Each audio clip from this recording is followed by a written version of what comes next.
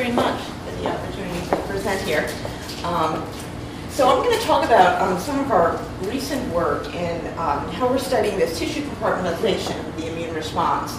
And we're doing it, well, we started out really doing it in a virus model, but we've been getting into now models of autoimmune diabetes. So I'm going to be talking about some of the work we have and showing you data from mouse models, and then where we're going and how we're going to translate this now into humans, now that I've joined the new Center for Translational Immunology here. So just to give you some brief background and overview, let's see, is this the middle of the pointer? Okay. So if we think about the different T-cell subsets in the periphery and T-cell differentiation, so you basically start with the naive T-cell, which emerges from the thymus. When it encounters its antigen and presented by antigen-presenting cell and the appropriate co-stimulation, it will become activated, will proliferate, and differentiate into a population of effector T-cells.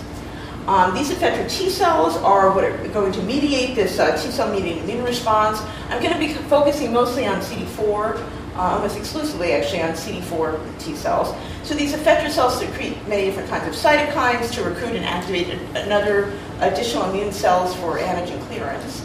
And then after days or a few days or weeks in vivo, most of these effector cells will then die. There can also be other effector populations like regulatory T-cell populations, which can either emerge from naive cells or from the thymus. I won't really be talking too much about these, but just as kind of another, I mean, people can think of them as another effector type population or as a special regulatory population. Most of these effector cells will die, but there is a small population of primed or effector cells which will go on and survive as long-lived memory T cells through mechanisms that are not fully understood. But memory T cells can emerge then after this initial antigen encounter. They now are resting cells. They're no longer in this kind of activated state. They're not actively producing cytokines. But these memory cells will live for up to a lifetime of individual. And in humans, they've been detected up to decades after initial antigen exposure. So they'll last for years, and they undergo a slow turnover or homeostasis. When they encounter the antigen again, now they will mediate what's known as the recall response, which is that faster, stronger, better immune response. That's the basis of immunological memory. And so these different subsets, the naive and memory, really coexist in an individual. You acquire more memory as you acquire more antigen exposure. And the lifespan, so naive cells can be long-lived. Effector cells are relatively short-lived, from days to weeks. Memory cells can last years or decades. And then the recall response, though, of memory cells is really up to really only hours. It's almost an immediate recall. So there's a couple of interesting features, then, of memory cells that we've been very interested in. And we've been studying for some time how memory T cells will mediate the immune memory response, and what are the features of memory T cells that enable them to do this. And then how can we boost memory T cells, so in vaccines, and then at the other side, how do we suppress these memory T cells in autoimmunity? Okay. So the main distinguishing features of memory cells are, one, is just sort of their activation requirements. And I just sort of outlined this just in a cartoon. So memory cells can be distinguished from naive cells based on phenotypic markers. And in the mouse, the one that's the most reliable and that we use mostly is CD44, the adhesion marker. It's upregulated on mouse memory, and it's expressed at a lower level in naive cells. It's also upregulated on effector cells. In human, a better marker is the CD45RO isoform of CD45, cell surface tyrosine phosphatase, and CD45RA is expressed by naive cells. So naive cells require two signals, a T-cell receptor and CD28 co-stimulatory signals, to be activated. The APC that primarily activate naive cells are dendritic cells, and within 12 to 24 hours, the main cytokine, or the earliest cytokine they'll produce, will be IL-2. By contrast, memory cells don't have an absolute requirement for CD28 co-stimulation. They will use it when provided with it, but they don't need it for their early effector functions. They can also be activated by a broader range of antigen-presenting cells. They're not confined to dendritic cells, although they'll activate memory cells just fine. They can be activated by resting B cells, by endothelial cells in the tissues, and by macrophages. And the timing of the activation is much more rapid. So within hours, you'll see a population of memory cells, CD4, CD8, producing effector cytokines. And they produce IL-2 rapidly, but they also produce rapid interferon gamma. Most of the memory cells in our models that we're looking at are producing rapid, high levels of interferon gamma very rapidly. Also TNF-alpha. There are Th2 type memory cells that are a little more rare that can produce rapid IL-4 and IL-5. So it's really this very rapid recall, rapid functional response, which is a hallmark of the memory response. And they also respond to lower antigens. They're more easily activatable. The other main distinguishing feature of memory cells is where they are in the body. And this is something that's been interested us for quite some time. In that naive cells are primarily confined to lymphoid tissues. So you'll find them circulating in the blood and in the lymph node and spleen. But you don't find them in significant quantities in other tissues. Okay, their main job, because they get activated by dendritic cells in these lymphoid tissues, so they're really not going to circulate other places. And they also express this lymph node homing receptor, CD62L, which directs them to the high endothelial granules, so they go from the blood to the lymph. Okay. However, memory cells can exist in many different types. And the more we look, the more subsets we find. Now, about 11 years ago, or now 12 years ago, it's 2011, Lanzavecchia defined two subsets of memory cells in human peripheral blood that are distinguished by these homing receptors. So some have the lymph node homing receptor, another population doesn't. He called the CD62L low population effector memory and the other population central memory. And these are circulating in the blood. But it looks like now it's beginning to emerge that there's many, many more subsets that differ in function and phenotype. But basically, you can divide these into two. The effector memory is a primary subset in non-lymphoid tissue. And memory cells are everywhere. There's huge populations in the lung, they're in the bone marrow, they're in the liver, there's huge populations in the gut, and there's many, many memory cells in the skin, probably half of. We only look in the blood when we sample human T cells, but actually there's billions in the skin, there's billions in the gut. There's also even some in the CNS. So memory cells are really everywhere. And the idea is that memory cells are going to go to these different tissues, so there's sort of sentries at the where pathogens may enter. And they can also, though, do damage, though, in autoimmunity and transplantation. So we have these different memory cells. So that's the other main feature of memory. And what we're trying to do is understand how these rapid functional features and the tissue distribution is going to control the memory immune response as we know it. So, and just to give you an overview, so there is, in humans, there's a gradual accumulation of memory phenotype cells over time. So clinically, it's important to study memory cells because when we model things in mice, we're always using young mice, which are about 70 to 80% memory cells.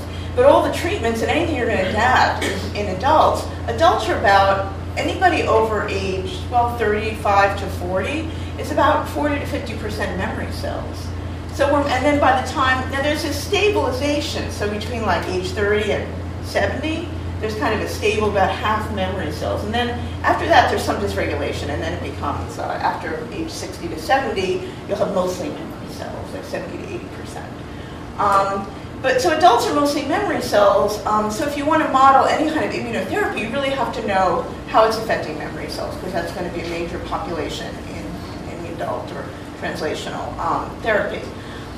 Adults have memory cells specific for viruses previously encountered. So any healthy adult will probably have some sort of memory against EBV, CMV, and flu. Pretty much everybody here has been exposed to flu, whether you've been vaccinated or not. And you'll have memory T cells in your circulation that are specific for flu. Now, memory T cells generated from pathogen encounter can cross-react with either alloantigens, this has been found in transplantation studies, and also autoantigens. So memory cells, there's also some degree of cross-reactivity. And memory cells, of course, can accumulate in multiple tissue sites, and there's particularly large numbers in the mucosal sites, the lung, gut, and the liver, and the skin.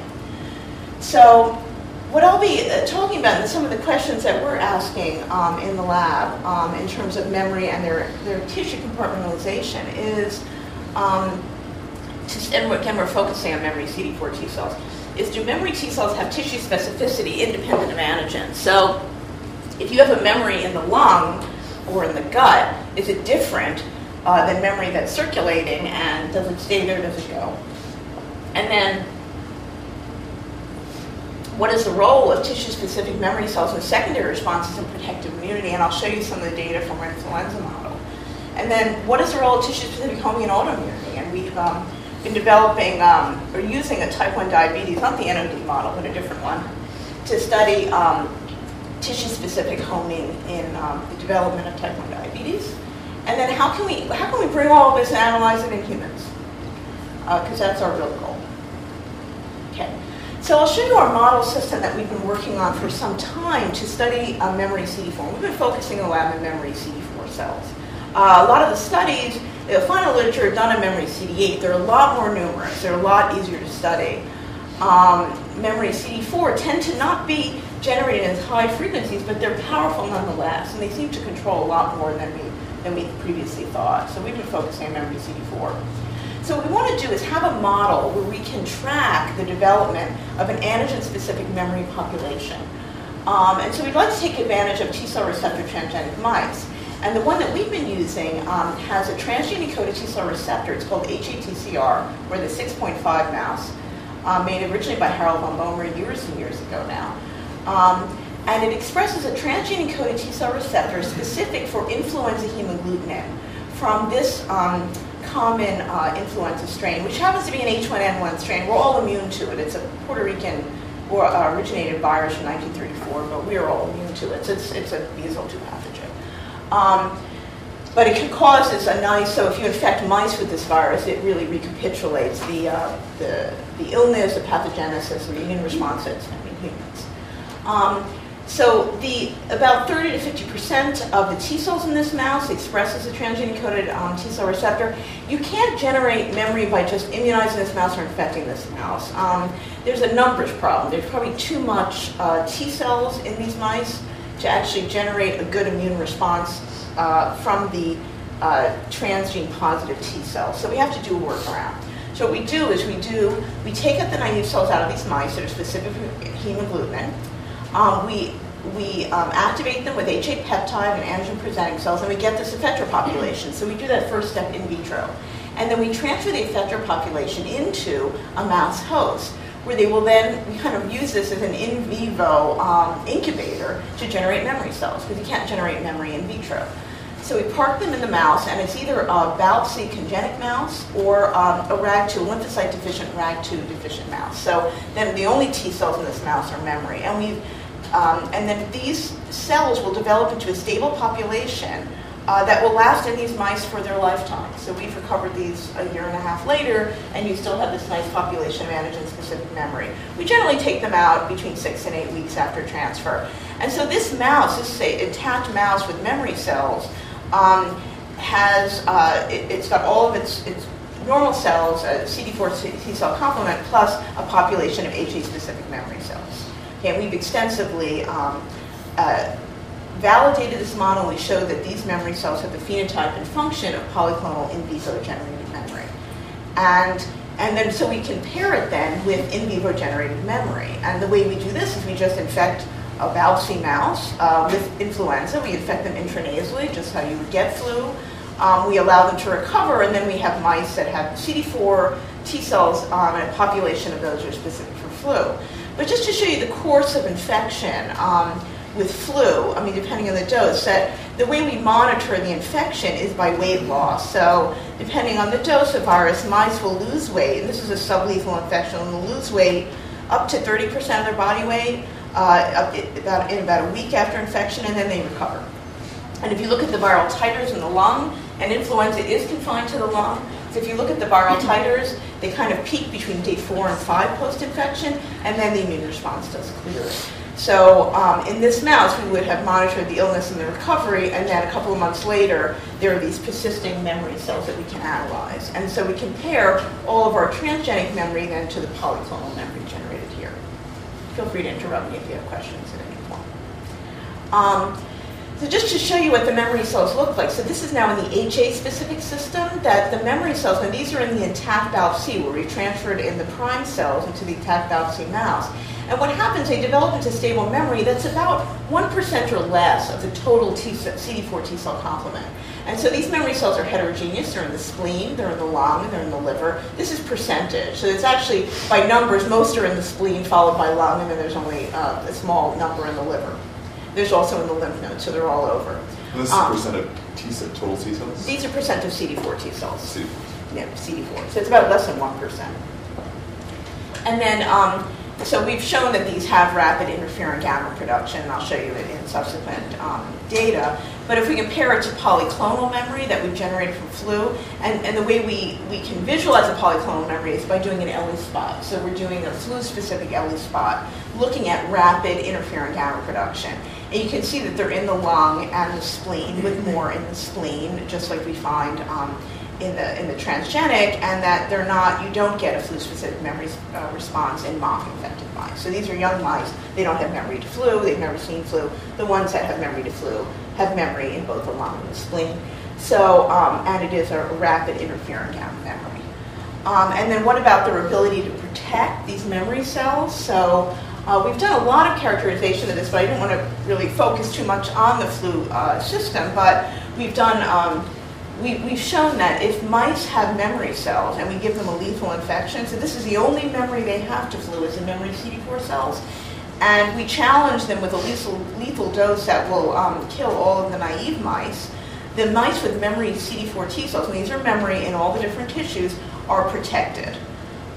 So that these memory cells do mediate this kind of enhanced protection, what you want from memory cells. And we've found that the mechanism, and we've characterized the mechanism for this, that it's probably due to interferon gamma. But what I wanted to focus on is these differences between the tissue, the memory cells in different tissue sites. So we know that if you have memory cells, you have them all over, then you are protected from lethal infection with flu. But are there specific subsets that give you protection? And how do these different subsets, say in the lung and the spleen, which would be important in flu, are they different in the way they behave in vivo and the way they protect? So we've looked at, we focused then on lung memory cells and spleen memory. So we know that in the transfer system, this is not an infection system. We just put the prime cells in the mouse, and they end up residing and taking up residence in either spleen or lung and all these different tissues. But we also find this when we infect the mouse, as you saw with influenza. And so we've done is we've looked at these cells closely, mostly using the transgenic system because we have more to study. In the polyclonal system, we get very, very low numbers. So what we've done is looked at these both phenotypically and functionally. And if you look at the phenotype between, this is now HA-specific memory in the lung versus the spleen, and we look at a variety of markers that are used to distinguish naive and memory in different subsets, we find a few key phenotypic changes. They're both resting memory cells, so they're low, they don't really express CD25-IL2 receptor. They upregulate CD44, so that's a hallmark of memory. Now, in terms of CD62L, now as expected, the lung memory have more of that effector memory, CD62L low population, whereas spleen are heterogeneous. And so that's pretty typical we get with the different memory populations. You have the two types of memory circulating in the blood and the spleen, and most of these effector memory in the peripheral sites. But another difference was in CD69 expression. CD69 is an early activation marker in T cells, but we find that it's upregulated on this population of lung memory cells more so than in the spleen. Spleen, you don't get a lot of CD69 upregulation. And this is also a feature of memory cells in the gut, memory cells in the skin. And it may be because one hypothesis is that you're exposed to some, to the outside, to microbes and such in the gut and also in the lung and probably in the skin. And so you have kind of this transient sort of semi-activated state, but it's really not known the role of CD69. And CD11A, it's just a little bit higher, although I don't have the numbers here, in the lung and the spleen. So there's some subtle phenotypic differences in between lung and spleen memory.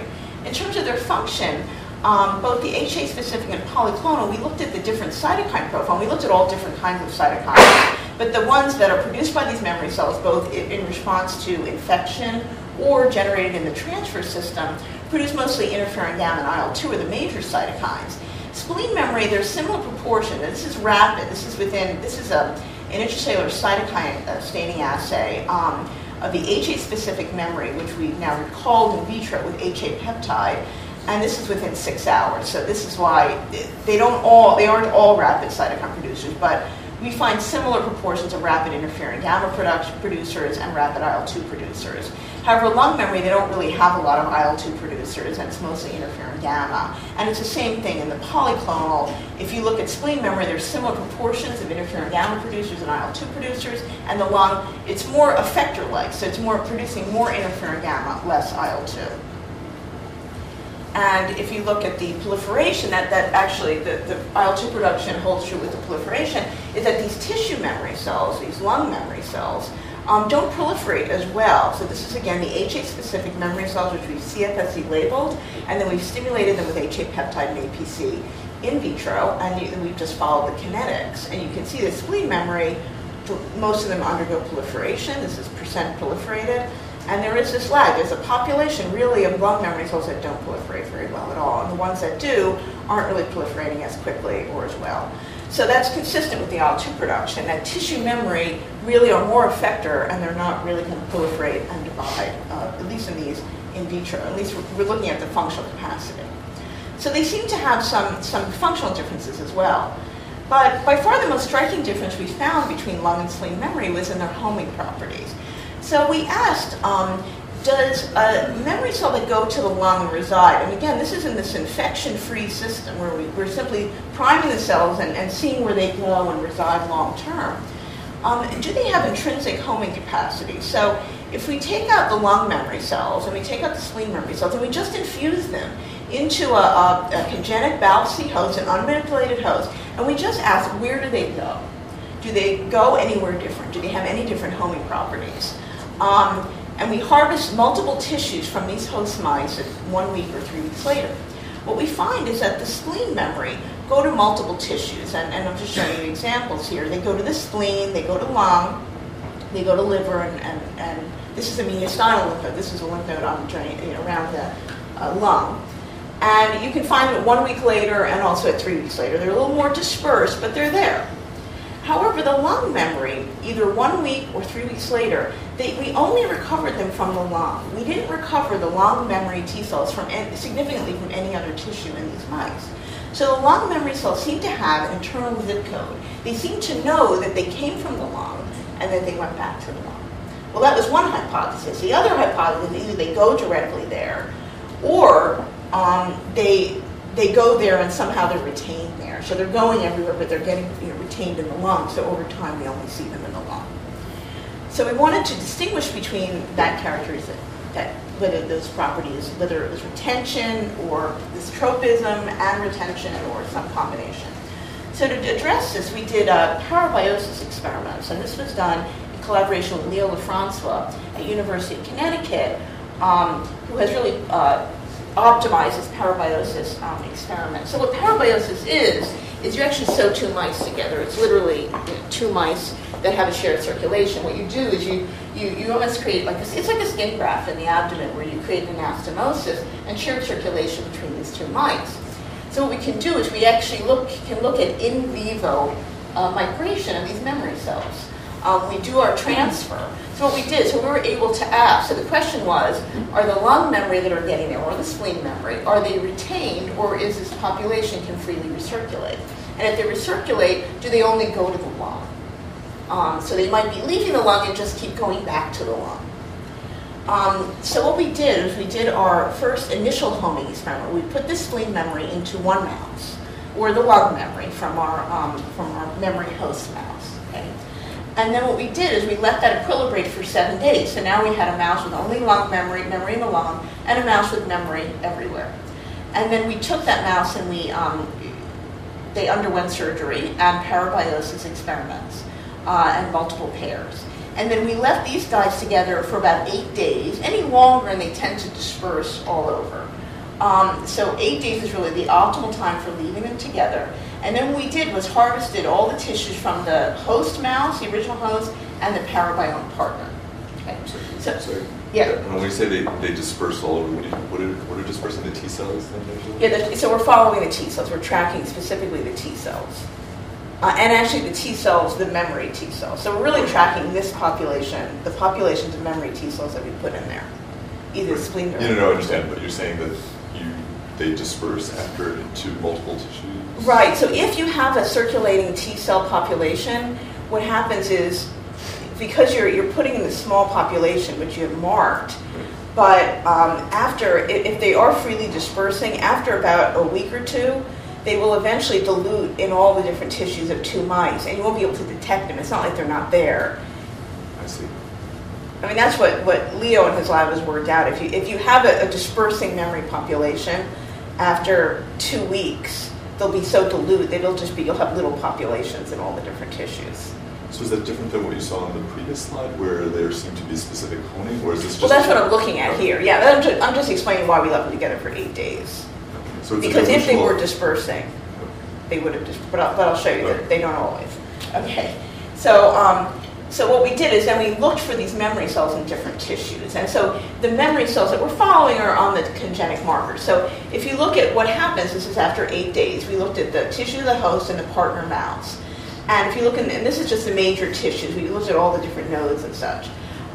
So the spleen memory, they went to multiple tissues in the host mouse, and they also went to multiple tissues in the partner mice. So you can see that the spleen-derived memory were able to disperse, and they were able to leave the host and go to the partner. Okay, so this is a freely circulating memory population. However, the lung memory, we only detected them in the lung of the original host mouse. We didn't detect them in any other tissues of the host mouse or any of the tissues of the partner mouse.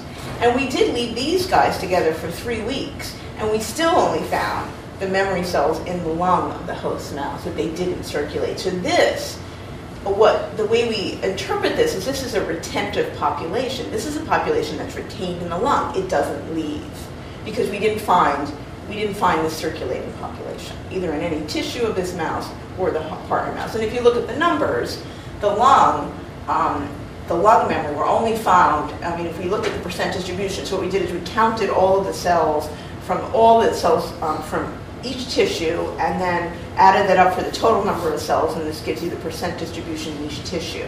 And so you can see the spleen-derived memory were nicely dispersed in different tissues, but the lung were only in the lung of the host mouse and didn't go anywhere else. So what this tells us is that there's this population of truly lung-retentive memory cells that are not going anywhere. And our goal is really to try to find the mechanism for this and to also define, it's interesting, spleen memory do get to the lung, but they're really not a retained population, because if we do leave the spleen pairs together, then the cells do eventually disperse. If the spleen memory that were going to the lung remained in the lung, then over time we should expect an accumulation of cells in the lung, but we don't find that. We find that the spleen just completely disperse. And if you look here, so we've looked at so it seems like there's at least 2 populations that we might find in the lung.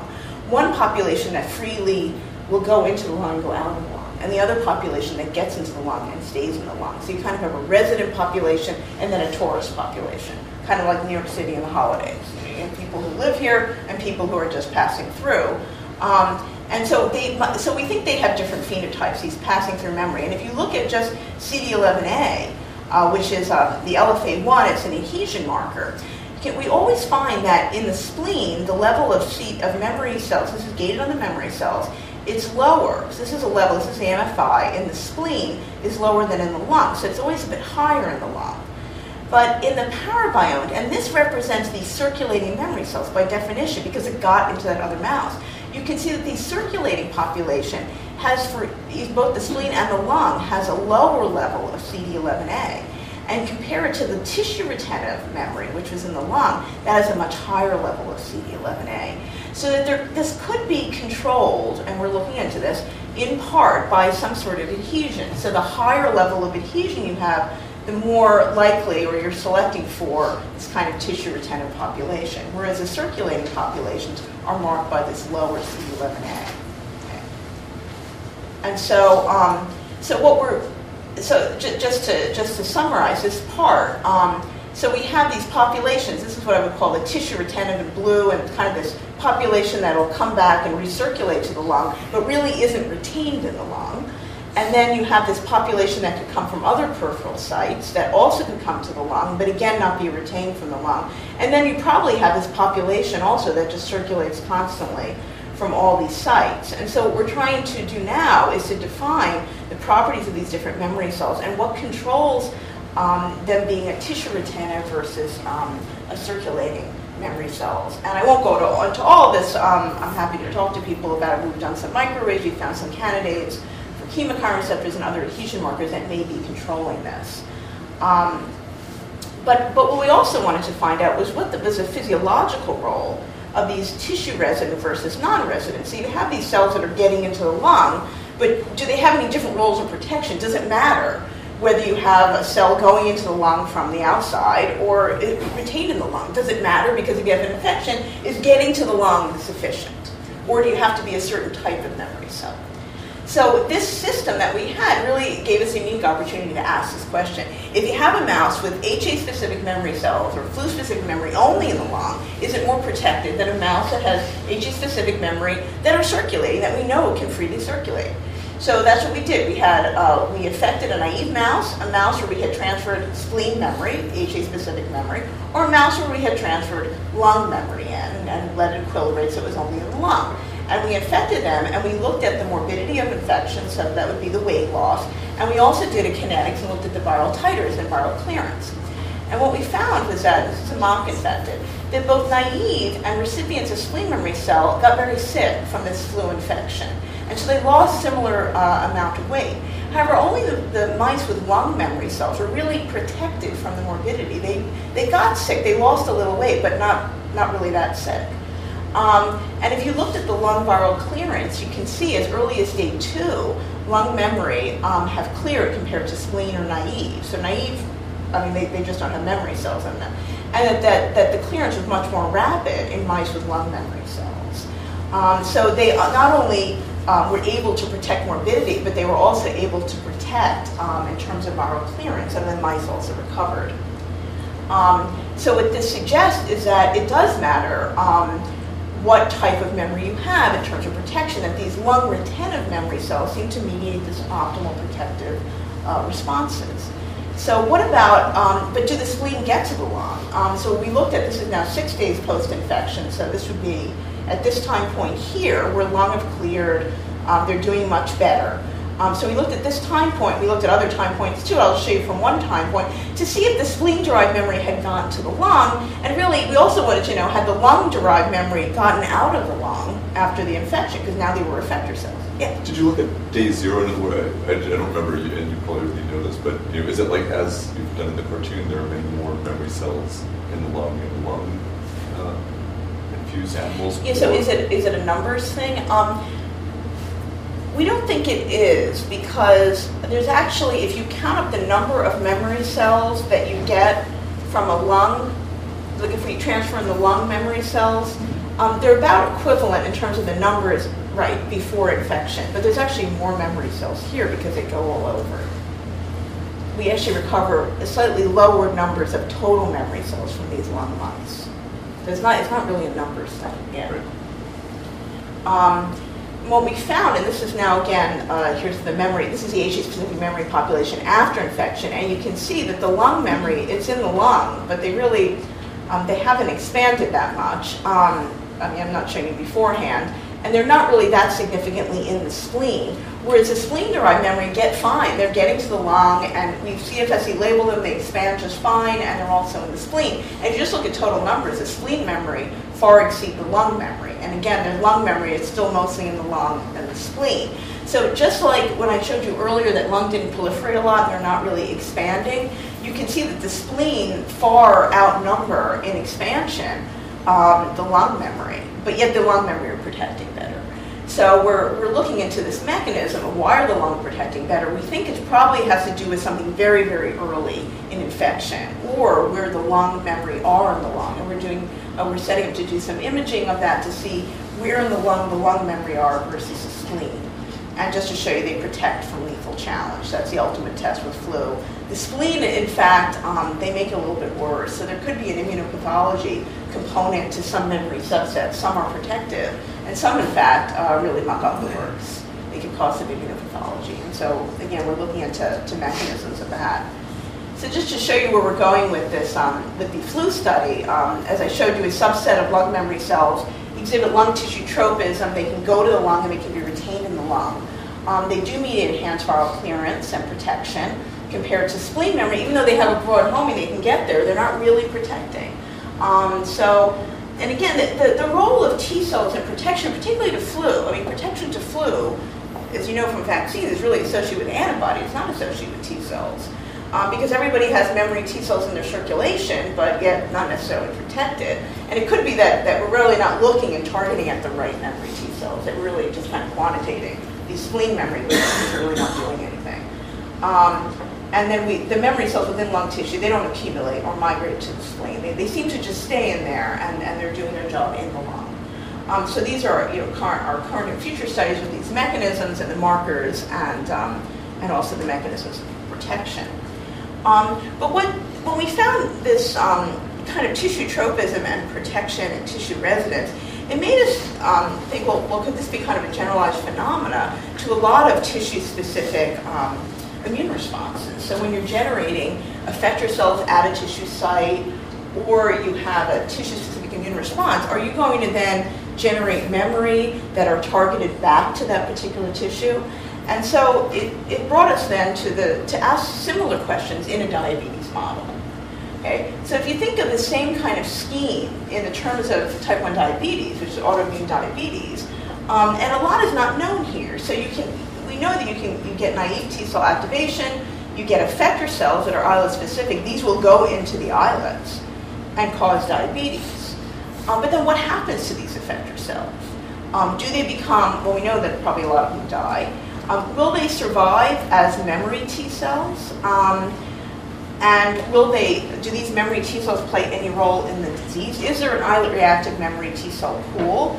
And could these then mediate this recurrent autoimmunity, which would be important in transplantation, so in either pancreas transplantation or islet transplantation, so or islet regeneration. So if you have, do you have these long-term memory populations, and are they going to be pathogenic in a recurrent disease?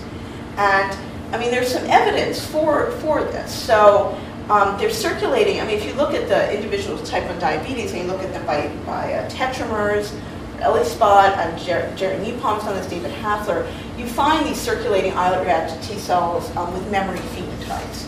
But the problem is that you can only find these if you expand out your population. When you expand out T cell populations, they automatically adopt memory phenotypes. And the question is, are these islet reactive memory derived from these pancreas infiltrating effector cells? Are they deriving from the cells that had actually caused the disease, or is it just sort of just a peripheral activation? There is evidence for recurrent autoimmunity in pancreas and islet transplantation.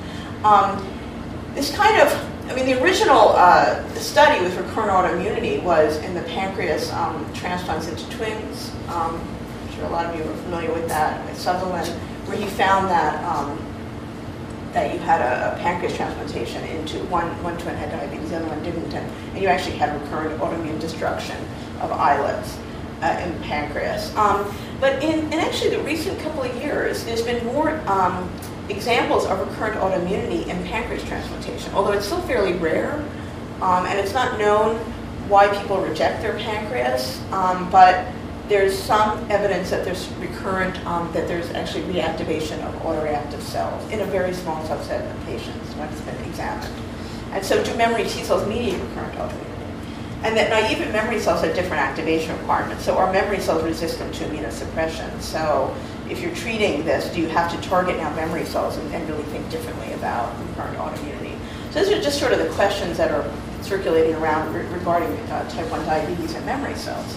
And so one thing that we've been looking at, and we're very interested in this kind of tissue homing question, and in particular, we're very interested in really defining, do you get autoreactive memory? Can you get autoreactive memory from pancreas infiltrating effector cells, or do they just all die? Which is quite likely that they could die. And then if you do get memory, are there intrinsic homing capacities of memory derived from a tissue homing effector cell versus a circulating effector cell? So really, how are these memory generated? And so to address this question, we again went to our favorite T-cell transgenic mouse, which is a HATCR mouse that expresses a T-cell receptor for influenza hemagglutinin. And now we matched it up with a mouse that expresses the hemagglutinin protein by the insulin promoter, so it's expressed in islets. And it's been shown that if you transfer naive cells into lymphopenic mice, either the insulin HA on a RAG2 knockout background or an irradiated BAL-C, that they'll develop diabetes quite rapidly, that you'll get effector cells that go to the pancreas and you'll get diabetes. And so we use this model to actually isolate different effector populations and then look at their propensity and capacity to develop into memory. And this just shows you that they get diabetes after you transfer the cells up to 9 days. It's very, very quick. And this shows you that we can track the cells from the lymph node, the spleen, and the pancreas. So most of the cells, the effector cells, go into the spleen and the pancreas. And these are HA specific. And again, we looked at their phenotypes, and we found similar, some differences. So again, the cells that go to the pancreas are CD62L low. These are the effector cells. They're CD69 positive, and they're high for CD11A and high for CD44. Whereas the spleen cells they're CD62L low and high. They don't really express CD69, and they're somewhat lower for CD11A. They're also CD44. So there's some subtle differences, again, in the effector cells that infiltrate the pancreas and the spleen. So then we asked, well, what about these cells in the pancreas versus the cells in the spleen? Can they develop into memory? So we wanted to look at their intrinsic capacity to develop memory. So because we're using an HA-specific system, which really isn't an autoantigen to an intact mouse, what we did is we took out these cells from the spleen and pancreas of the diabetic insulin HA mouse that we had generated through the transfer. And then we put them into an intact BAL-C mouse, which doesn't have HA antigen. So we can look at the intrinsic capacity of these cells to develop into memory, so either spleen memory or pancreas. And then we can ask, can they develop into memory? And if so, where does the memory lodge? Where does it reside? Okay, we looked at this 4 weeks post-transfer. Okay. And so we find we're really dealing with very small populations here because it's in vivo generated effector cells and then we transfer them in. But what we found in the experiments that we've done is that the splenic effector cells, and again, these are HA positive cells that are from the diabetic mouse, we find them in the spleen and the lymph node, but we really don't find them in the pancreas. And again, this is in the intact BAL-C mouse. So we really find them where we might expect to find them, in the spleen and the lymph node. However, if we look at the pancreatic effector cells, so these are the pancreas effector cells, now we put them into a mouse. It doesn't have HA antigen, so it's an antigen-free mouse. We find them in the spleen, the lymph node, and now we do find them in the pancreas. And not only that, but we find it's actually, because these cells get in, we find also some endogenous cells as well. But the cells are getting into the pancreas. So it seems like, in terms of generation of, that these pancreas infiltrating memory can develop, these pancreas infiltrating effector cells can develop into memory. And that memory may have a propensity to go back to the pancreas. So there is sort of a homing memory that's developed from some of these tissue-specific immune responses. So in a person with type 1 diabetes, if they develop memory, or some sort of T-cell memory, it may be more likely to go back to an island. And so we're trying to now characterize these and see what's different about these memory versus these memory, whether we can have markers and try to block it. So it looks like in terms of generation of memory that naive cells you'll get priming, and then the priming in the lymphoid tissue, but then the primed cells go into peripheral non-lymphoid sites. And these primed cells can either become memory cells in lymphoid tissue or memory cells in non-lymphoid tissue. And we think that, at least our studies with lung memory cells, that these memory T cells in the tissue, it's kind of this further differentiation state, and it's kind of this end-stage memory population. So if you're looking at just homeostasis and where do T cells end up, that they may just all end up in the tissues and then ultimately die there. And then where these come from and what signals that some of these prime cells have to become memory, and these are big questions that we want to work out. And so I'd just like to end then to tell you where we're bringing some of these and taking these questions to look at similar questions in humans. And in terms of analysis of human memory T cells in type 1 diabetes and transplantation, this is a JDRF initiative. They've been interested in recent years in memory T cells because of the concerns about memory cells in pancreas transplantation, islet transplantation, potential islet regeneration, that you have these persisting memory cells. So through a JDRF initiative, and my lab and some other groups were all kind of getting together and forming a consortium to look at this and answer some basic questions from different patient populations. So the questions that we're asking are autoreactive memory cells quiescent in long-term diabetes and reactivated in pancreas transplantation. And there's other groups that are going to be looking at this in islet transplantation. And is there a subset of memory cells that's resistant to immunosuppression? So that would be the concern. And so what we're going to do is, and we're doing this also in collaboration with Peter Heeger at Mount Sinai, who's very good at developing different very sensitive ELISpot assays to look at antigen-specific responses in human. And one of the things in diabetes is a lot of these, for detecting autoreactive T cells, it mostly relies on the right HLA type, so it really limits the patient population you can study. So with Peter, we're going to be developing an ELISpot assay against insulin and some GAD and autoantigens that are kind of broad-based, so that we can use it for all HLA types. And so we're going to be looking at these autoreactive and alloreactive T cell responses in individuals with type 1 diabetes and recipients of pancreas and kidney transplants in our centers. And then does the presence of autoreactive memory cells predicts a transplantation outcome? So that's the real question that's of interest. So we're just starting this and trying to get this together. So that's, yeah. So I was actually working with Lloyd Ratner to do some metabolic follow-up on these particular patients, and that was actually one of the discussions a year or two ago before we had the immunology episode. Right. And so we actually had one patient, although he was transplanted elsewhere, who just came back to us now with recurrent type 1 diabetes. And so I spoke with the Minnesota group about how they made that determination, because we didn't really have much follow-up. His antibody status didn't really change, and the determination ultimately was that the kidney biopsy was fine, so he didn't reject his kidney because he got both. And so that therefore it must be recurrent type 1. But it was sort of frustrating that we didn't have something that we could actually say was being followed, and we could screen these patients, because we now have a protocol to be following them for other things, and we could certainly, what we were looking for, what we needed to collect, and roll that right in. It was just a couple of years ago we didn't know what to follow. Yeah, I mean, that's what to look at. Right, I mean, these tests for these autoreactive T cells are just very iffy, and only a few labs can do them. I think it really has to be developed so we can do it better. So that's what we're trying to do, and get together with Peter, because he has this great expertise to set this up. So we've just started talking about it, but JDRF did come out with this initiative, so they're very interested in it. So we want to see what we can learn. Question: when pancreatic transplants are done, do they remove the recipient's pancreas and? They put it in addition, was my recollection, but then they were taking out portions of it, and actually, right? They take a portion out, but I don't think they take the whole thing out. But that's an interesting point. I could confirm that with them. I don't think they do take it out. Yeah, I mean sometimes they've taken out a piece, because I know we've been doing Dieter here, or Dieter was going to be doing some. Right? Weren't you going to be getting some of the tissue, or was that only from or is that only from patients who passed away? Okay, yeah. So then we didn't have a good source. Yeah, I don't think they take out much, if at all. So you would argue that maybe taking out the pancreas, the recipient's pancreas, might reduce the or not?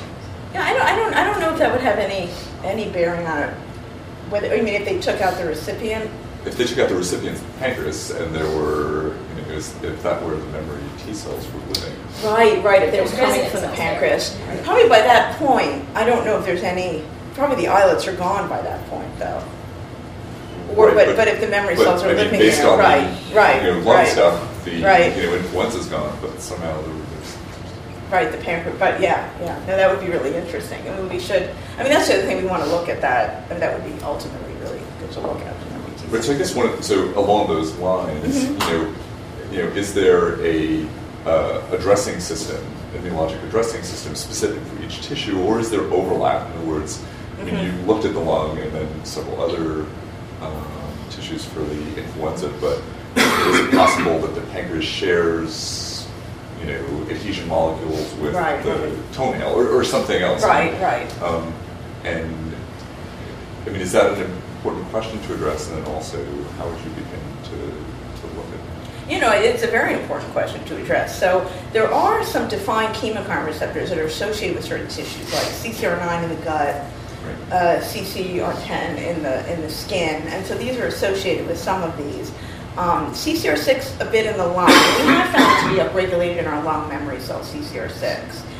So that's what we're starting to do, is kind of these comparative studies in different tissues to see if you get these common chemokine receptor profiles. So that's one thing that we're looking at. But certainly CD69 is expressed in a lot of these kind of tissue retentive type of memory cells. We think it may have something to do with the retention, because CD69 also controls sphingosine 1-phosphate receptor, which regulates homing and loss of lymphocytes. So there could be some common mechanisms here. So yeah, we're definitely looking into that.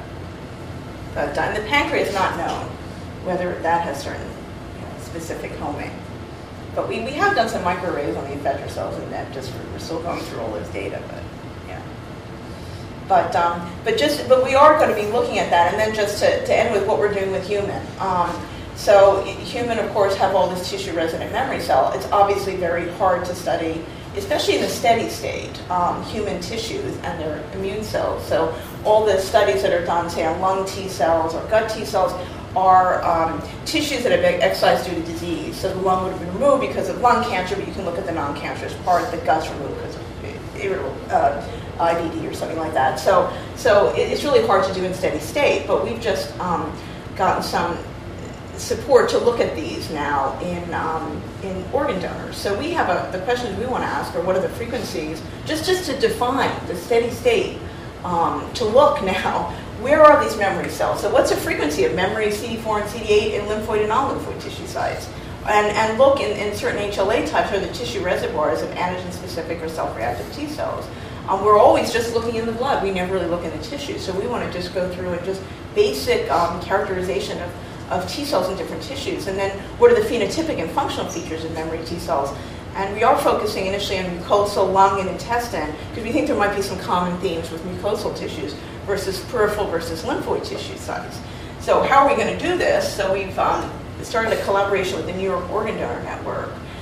So what we're going to do is from organ donors who consent to research, and actually we have a specific protocol in that they're going to also hopefully consent to our specific protocol. We're going to have small parts of multiple tissues that are not going to be used for transplant. So lung, all the lymph nodes, so no lymph nodes are ever transplanted. What we want to do is get the draining lymph nodes from all the tissues versus the peripheral nodes to compare whether there's any differences. Bone marrow, spleen, liver, probably not going to get much liver, that's usually transplanted. Small, large intestine is not transplanted from donors who consent for research, and we're going to just go through and analyze, do this huge, large-scale analysis. We have all these profiles that we're going to be looking at, and then for the appropriate HLA types, and we're going to have all this information because we're getting it from organ donors. So you get your HLA type, you get the serology, you get all that information. We're going to analyze the distribution in different tissues. And so we're actually just about to start it, and this is, we're going to limit it to sites in Manhattan and places we can go to in the middle of the night and get these tissues. There'll be the criteria that they're non-HIV cancer-free and 60 years of age or younger. And we will attain the age, serology, and HLA type. So it's really a nice way to begin to characterize human tissue immunity.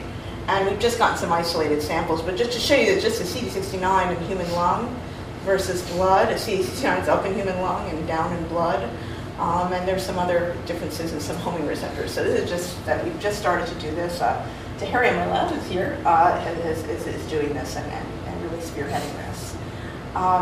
So I just wanted to acknowledge everybody. So a lot of this work was started, and a lot of the results I'll show you were obtained at University of Maryland Medical Center in Baltimore, where I was until July.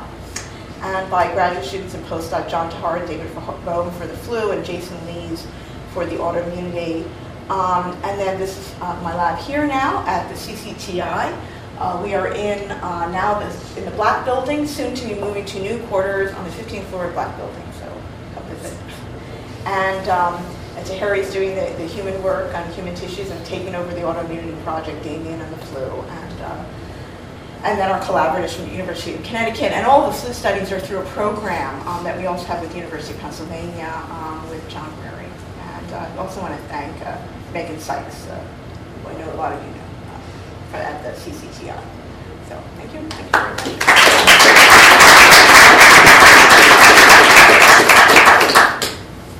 Any questions?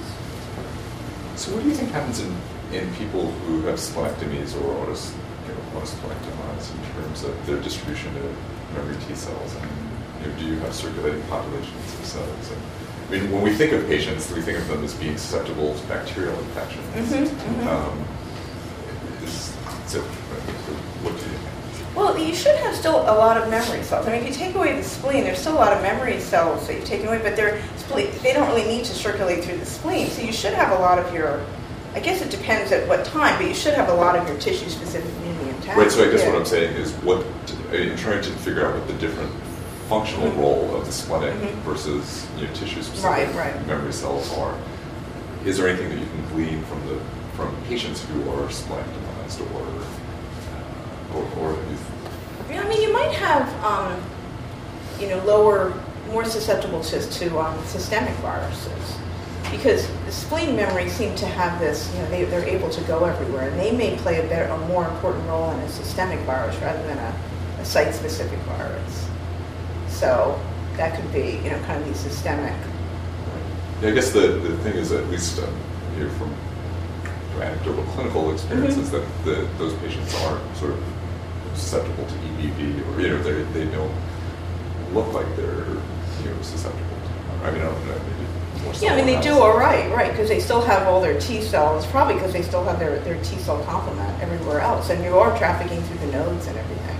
And it's certainly been shown that memory cells don't need lymphoid tissue at all to either circulate or get activated. So you can put memory cells into a mouse completely devoid of lymphoid tissue and splenectomize, and they're fine. The memory cells will mediate a response. So given that, then it's not surprising that they're not as susceptible. Yeah. You showed that the lung resident T cells were protective from either lethal or weight loss in an HIV influenza-infected animal. And one possible interpretation of that you alluded to is that maybe when you don't have those resident T cells, you call up this less specific or exuberant response that may wipe your lung out while it's trying to wipe the virus out. Right. So that in one sense, one could see the resident cells as protective, not by virtue necessarily or totally of any cell autonomous characteristic, but because they prevent something else from happening. In this case, the unwashed masses coming in and trying to.